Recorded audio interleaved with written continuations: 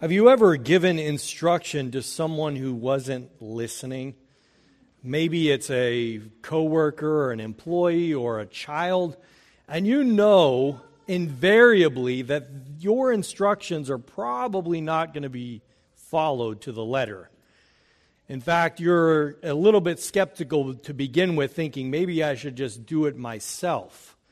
Or maybe you've come to something, some project somebody was supposed to do, and you thought, wow, they really didn't put their heart into this.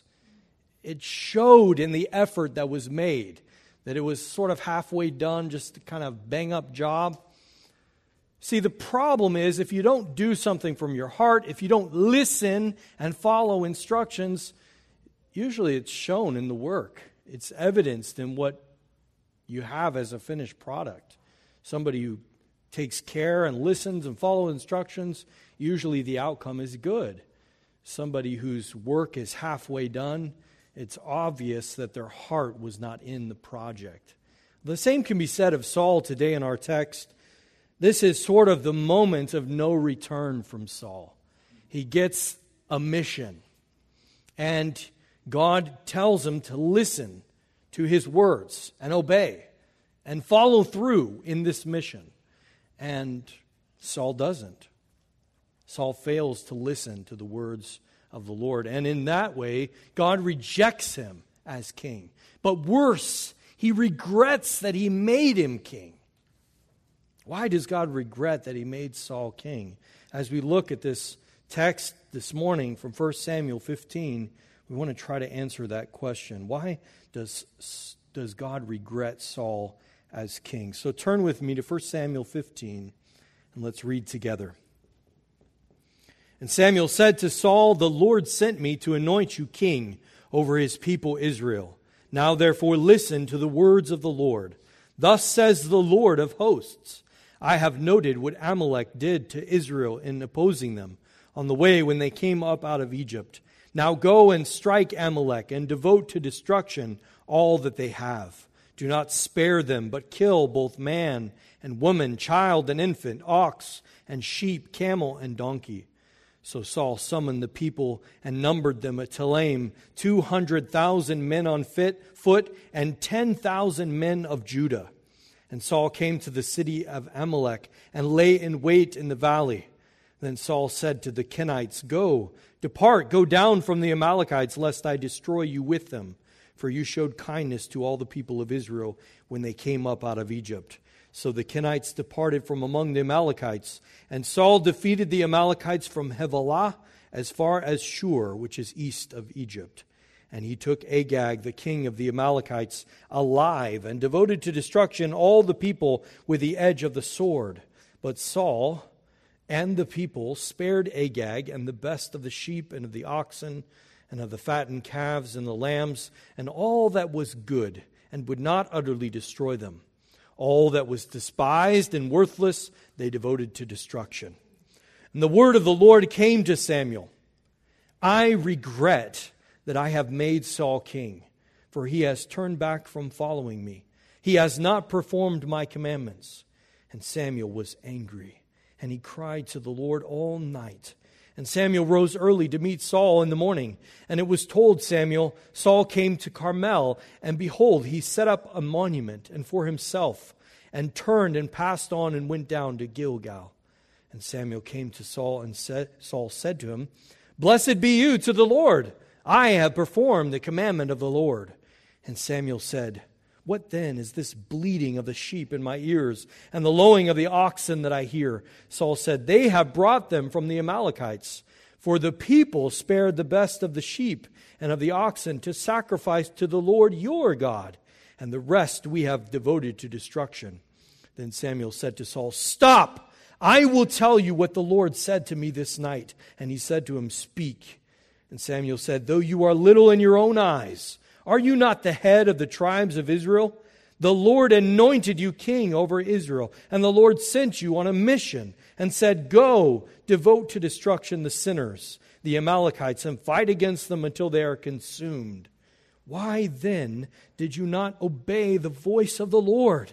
Why did you pounce on the spoil and do what was evil in the sight of the Lord? And Saul said to Samuel, I have obeyed the voice of the Lord. I have gone on the mission on which the Lord sent me. I have brought Agag, the king of Amalek, and I have devoted the Amalekites to destruction. But the people took of the spoil, sheep and ox, and the best of the things devoted to destruction, to sacrifice to the Lord your God in Gilgal. And Samuel said, Has the Lord as great delight in burnt offerings as sacrifices, as in obeying the voice of the Lord? Behold, to obey is better than sacrifice, and to listen than the fat of rams. For rebellion is as the sin of divination, and presumption is as iniquity and idolatry. Because you have rejected the word of the Lord, he also rejected you from being king. Saul said to Samuel, I have sinned, for I have transgressed the commandment of the Lord and your words, because I feared the people and obeyed their voice. Now, therefore, please pardon my sin and return with me, that I may bow before the Lord. And Samuel said to Saul, I will not return with you, for you have rejected the word of the Lord, and the Lord has rejected you from being king over Israel. As Samuel turned to go away, Saul seized the skirt of his robe, and it tore. And Samuel said to him, The Lord has torn the kingdom of Israel from you this day, and has given it to a neighbor of yours, who is better than you. And also, the glory of Israel will not lie or have regret, for he is not a man that he should have regret. Then he said, I have sinned, yet honor me now before the elders of my people and before Israel, and return with me, that I may bow before the Lord your God. So Samuel turned back after Saul, and Saul bowed before the Lord. Then Samuel said, Bring here to me Agag, the king of the Amalekites. And Agag came to him cheerfully. Agag said, Surely the bitterness of death is past. And Samuel said, As your sword has made women childless, so your mother shall be childless among women. And Samuel hacked Agag to pieces before the Lord in Gilgal. Then Samuel went to Ramah, and Saul went up to his house in Gibeah of Saul. And Samuel did not see Saul again until the day of his death. But Samuel grieved over Saul, and the Lord regretted that he had made Saul king over Israel. This is the word of the Lord. Let's pray together. Father, what a difficult story to see in the life. What a tragedy to see in the life of this man that you called to be king, who refused to listen to your voice and instead listened to the voice of the people. Father, we would listen to your voice this morning. So open our ears that we may respond and hear you speaking to us. For we pray this in Jesus' name, and amen. So Saul is given a mission. He's given charges. I want you to go and devote to destruction the Amalek, all of his people. Man, woman, child, all of the livestock, everything is to be devoted to destruction. Now, Amalek is descended from Esau through his Hittite wife. You remember that he took a wife from the Hittites to be a thorn to his father Isaac, because he had told them not to take from those women. And so he did it to spite him after he had already sold his birthright to his brother Jacob. So Amalek, these are descended from Esau. And you'll remember that as Israel is leaving Egypt in the Exodus, they are confronted by the Amalekites in a great battle in Exodus 17. And there, in that story, as Moses lifted his rod up, Israel defeated the Amalekites. But when his arms began to sink down, they would lose. So they came and they put him on a stool, and they had Aaron and Hur on either side, and so they prevailed against the Amalekites. And then the Lord spoke this to Moses in Exodus 17:14, saying, Write this as a memorial in a book and recite it in the ears of Joshua, that I will utterly blot out the memory of Amalek from under heaven. God promised to visit the iniquity of this people on their head, to the third and the fourth generation of those who hate God. But this This text is uncomfortable. We got to admit it, right? We don't like to think about God who is loving, who is just, who is righteous, calling for the genocide of a people, wiping out even infants and children. What are we to make of this? How are we to understand this in light of who God is as being loving and gracious and compassionate? How are we not utterly to fear and fall in upon ourselves when we hear texts like this? Is God unjust to call for this genocide, such as the Canaanites or here the Amalekites? We need to understand that oftentimes we bring our own preconceived notions to the Scriptures. We bring our own Western individualistic ways to the Scriptures. But God does not deal just with individuals, but He deals with us covenantally. He deals with people in general. Those who are in Adam are sinful. They have inherited his sinful habits, his nature. I wasn't there when Adam sinned in the garden. Why should I be responsible for his sin? Well, because God works covenantally. And all of humanity was contained in Adam when he sinned and fell from God. And therefore, all of us are deserving of God's wrath and the judgment for that sin, that penalty, which is death. All of humanity that is descended from Adam, which is to say everyone, deserves this kind of destruction, this kind of judgment. But you see, God doesn't just stop there, does He? What happens when Adam and Eve sin? He forgives them. There are consequences. They are cast out of the garden of His presence because He doesn't want them to stay in that condition, but He clothes their shame and nakedness. And He announces the good news of the gospel that one day the seed of the woman would come and crush the seed of that serpent that led to that sin. You see, Christ also works covenantally.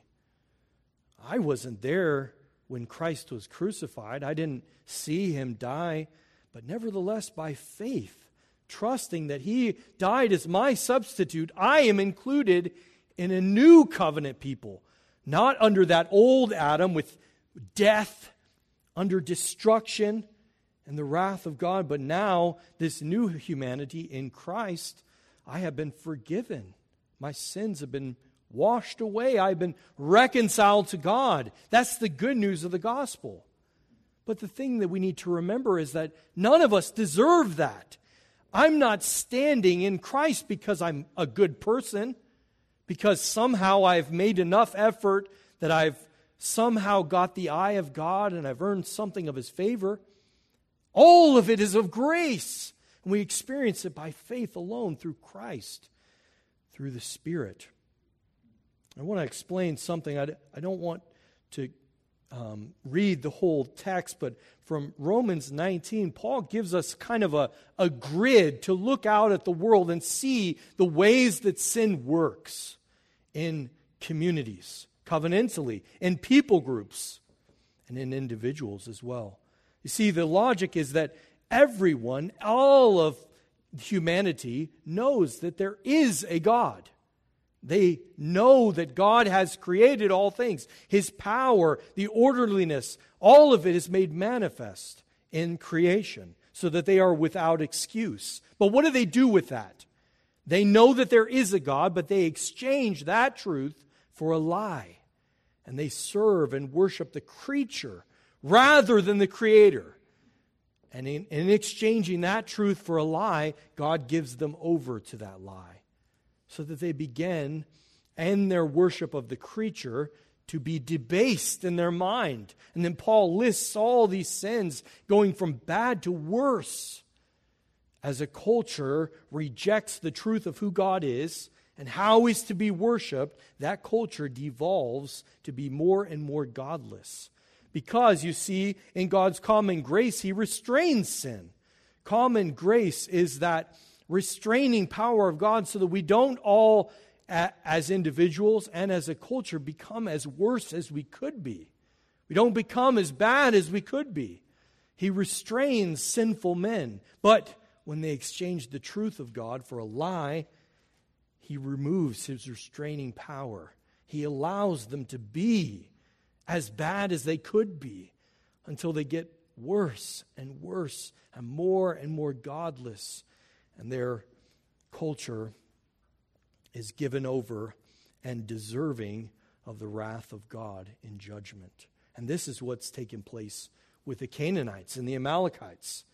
They are wicked.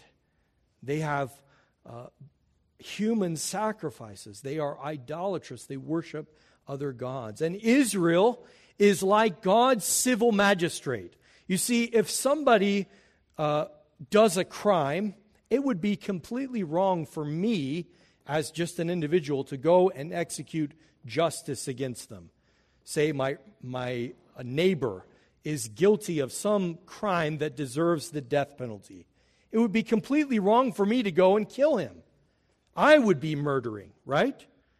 But the same job, the same task of executing judgment is completely lawful for the civil magistrate. He may, in fact, execute judgment against that person by using the death penalty. Do you see the difference? Israel is like that. They have been called to execute God's justice on a people. They are his tool to do that. Now, this call is not given just indiscriminately. It's not universal. Other nations may not say, okay, now we want to go in and strike the Amalekites. That would be wrong. It's given to a particular people at a particular time, a very particular call to these only. In other ways where they were fighting to expand their territory, Israel did not wipe out everything. They might have killed a lot of the fighting men, but they spared the women and children. And they kept a lot of the plunder and included it in their kingdom. And so they show that they know that their limits of executing God's justice are circumscribed. But God continues to work in cultures. He continues to mete out his judgment in people groups. And this is why we have things like whole people groups who have been wiped out completely. We don't know exactly what leads to it, except that we know that they have separated themselves from God. And I'm thinking of the Aztecs with their human sacrifices that mirrored some of these Canaanite practices. Or even the Romans, who were so decadent and godless in their latter days. God allowed them to be overthrown. And we find similar situation in America, right? We find that the farther we move away from the truths of God's word, the more we devolve into a debased mind. We become more barbaric, do we not? As we have covered ourselves with the blood of millions of aborted babies, and we are living in a time of rampant sexual immorality. There seems to be almost no taboos left for us to break. We need to be on guard because God still interacts in cultures and peoples to execute justice against them. So we need not look down our noses at the Amalekites, but we need just look outside our doors. And it's a cautionary tale that we should be concerned with following the truth, not exchanging the truth for a lie, not suppressing the truth in unrighteousness. But we see another thing. We see that God gave Saul very specific instructions. And I want you to notice over and over again the language that is used. Listen to the words of the Lord. Listen to the voice of the Lord. And then when it comes time to it, what does Saul listen to? The voice of the people, not the voice of the Lord. He's not hearing the words of God. And in fact, it's even a little bit camouflaged in the regrets that God has that Saul did not perform my commandments, but that is actually listen to my voice. He did not listen to the voice of the Lord and follow the mission that God had given him. Saul fails in his mission. We see that he gathers all the army, and the battle is almost nondescript. There's nothing detailing all of it, just that they wiped out all the Amalekites from this area to this area, which is all of their territory, and they spared the Kenites. Now, the Kenites were descendants of Cain, and their most famous is probably Jethro, the father-in-law of Moses. They come up with Israel in the Exodus, no doubt to explain to them how to live as nomads. And they give them some wisdom about sojourning before they come in and take possession of the promised land. They dealt kindly with Israel, and so Israel in turn deals kindly with them and spares them. But that's not all that Saul spares. He also spares Agag.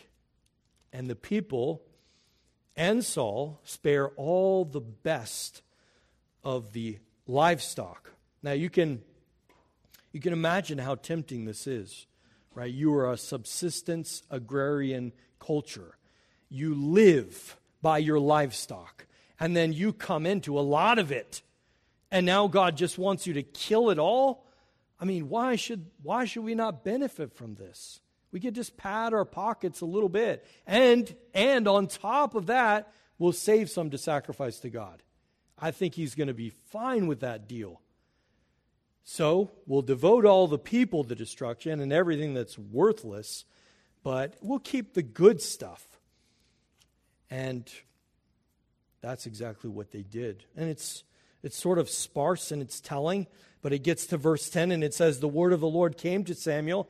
I regret that I have made Saul king, for he has turned back from following me and has not performed my commandments." And Samuel was angry, and he cried to the Lord all night. Now, we're going to look more closely at this regret that God has, which some of your translations might actually translate as repent. The Lord repented that He made Saul king. So we're going to look at God's repentance when we look at Saul's repentance, or his feigned repentance, in verse 24. But I want just to note that Samuel gets angry. Why do you think he gets angry? Well, think about it. The nation wants a king, but God is their king. And Samuel is offended by that. And finally, when he does get on board and say, okay, we'll give you a king, they say, we want a king like the nations. Well, what does God give them? He gives them a king like the nations. He gives them Saul, exactly what they wanted. But God is showing us through this that that's not the way He operates. That appearances are not always what we should be judging by. And we'll see that when we come to the text of picking David. Samuel, after receiving this word from the Lord, takes off to find Saul. What's Saul doing? He's building statues to himself. He's setting up a monument to parade for all the people to see. Look how great I am. I have followed the commands of the Lord. And when Samuel finally catches up to him in Gilgal, Saul says, "Blessed be you to the Lord. I have performed the commandment of the Lord." How bold and audacious to speak to the prophet in that way. And it's exactly opposite of what the Lord said of Saul. Why does the Lord reject him? Because he failed to obey, to perform His commands. And so Samuel responds somewhat facetiously, What does that sound I hear? I hear all this bleating of sheep and the lowing of oxen. Why have you disobeyed the command of the Lord? Why have you kept all this plunder? And then Saul, still confident, not accepting any responsibility. Oh, that's for your God. We kept that for your God. Don't even worry about that. The people thought it would be a good idea not to be wasteful. We just want to be good stewards of what God has given us. So, the Amalekites, they got such nice stuff. The lambs and the oxen, donkeys, there's lots of good to be preserved there. So yeah, we devoted the bad stuff to destruction, but we kept what was good. But we did it for the Lord. We have great intentions. We're going to sacrifice to the Lord, and we're sure He's going to be pleased with our effort. And Samuel says, enough. Stop, he says. I'm tired of hearing you talk in this glib way, where you don't reverence the Almighty God, where you don't listen to His voice, where you instead listen to the voice of the people. He says, I will tell you what the Lord says. And then he recounts some of Saul's history, what God has done for him, who he is. Then, why then did you not obey the voice of the Lord? Again,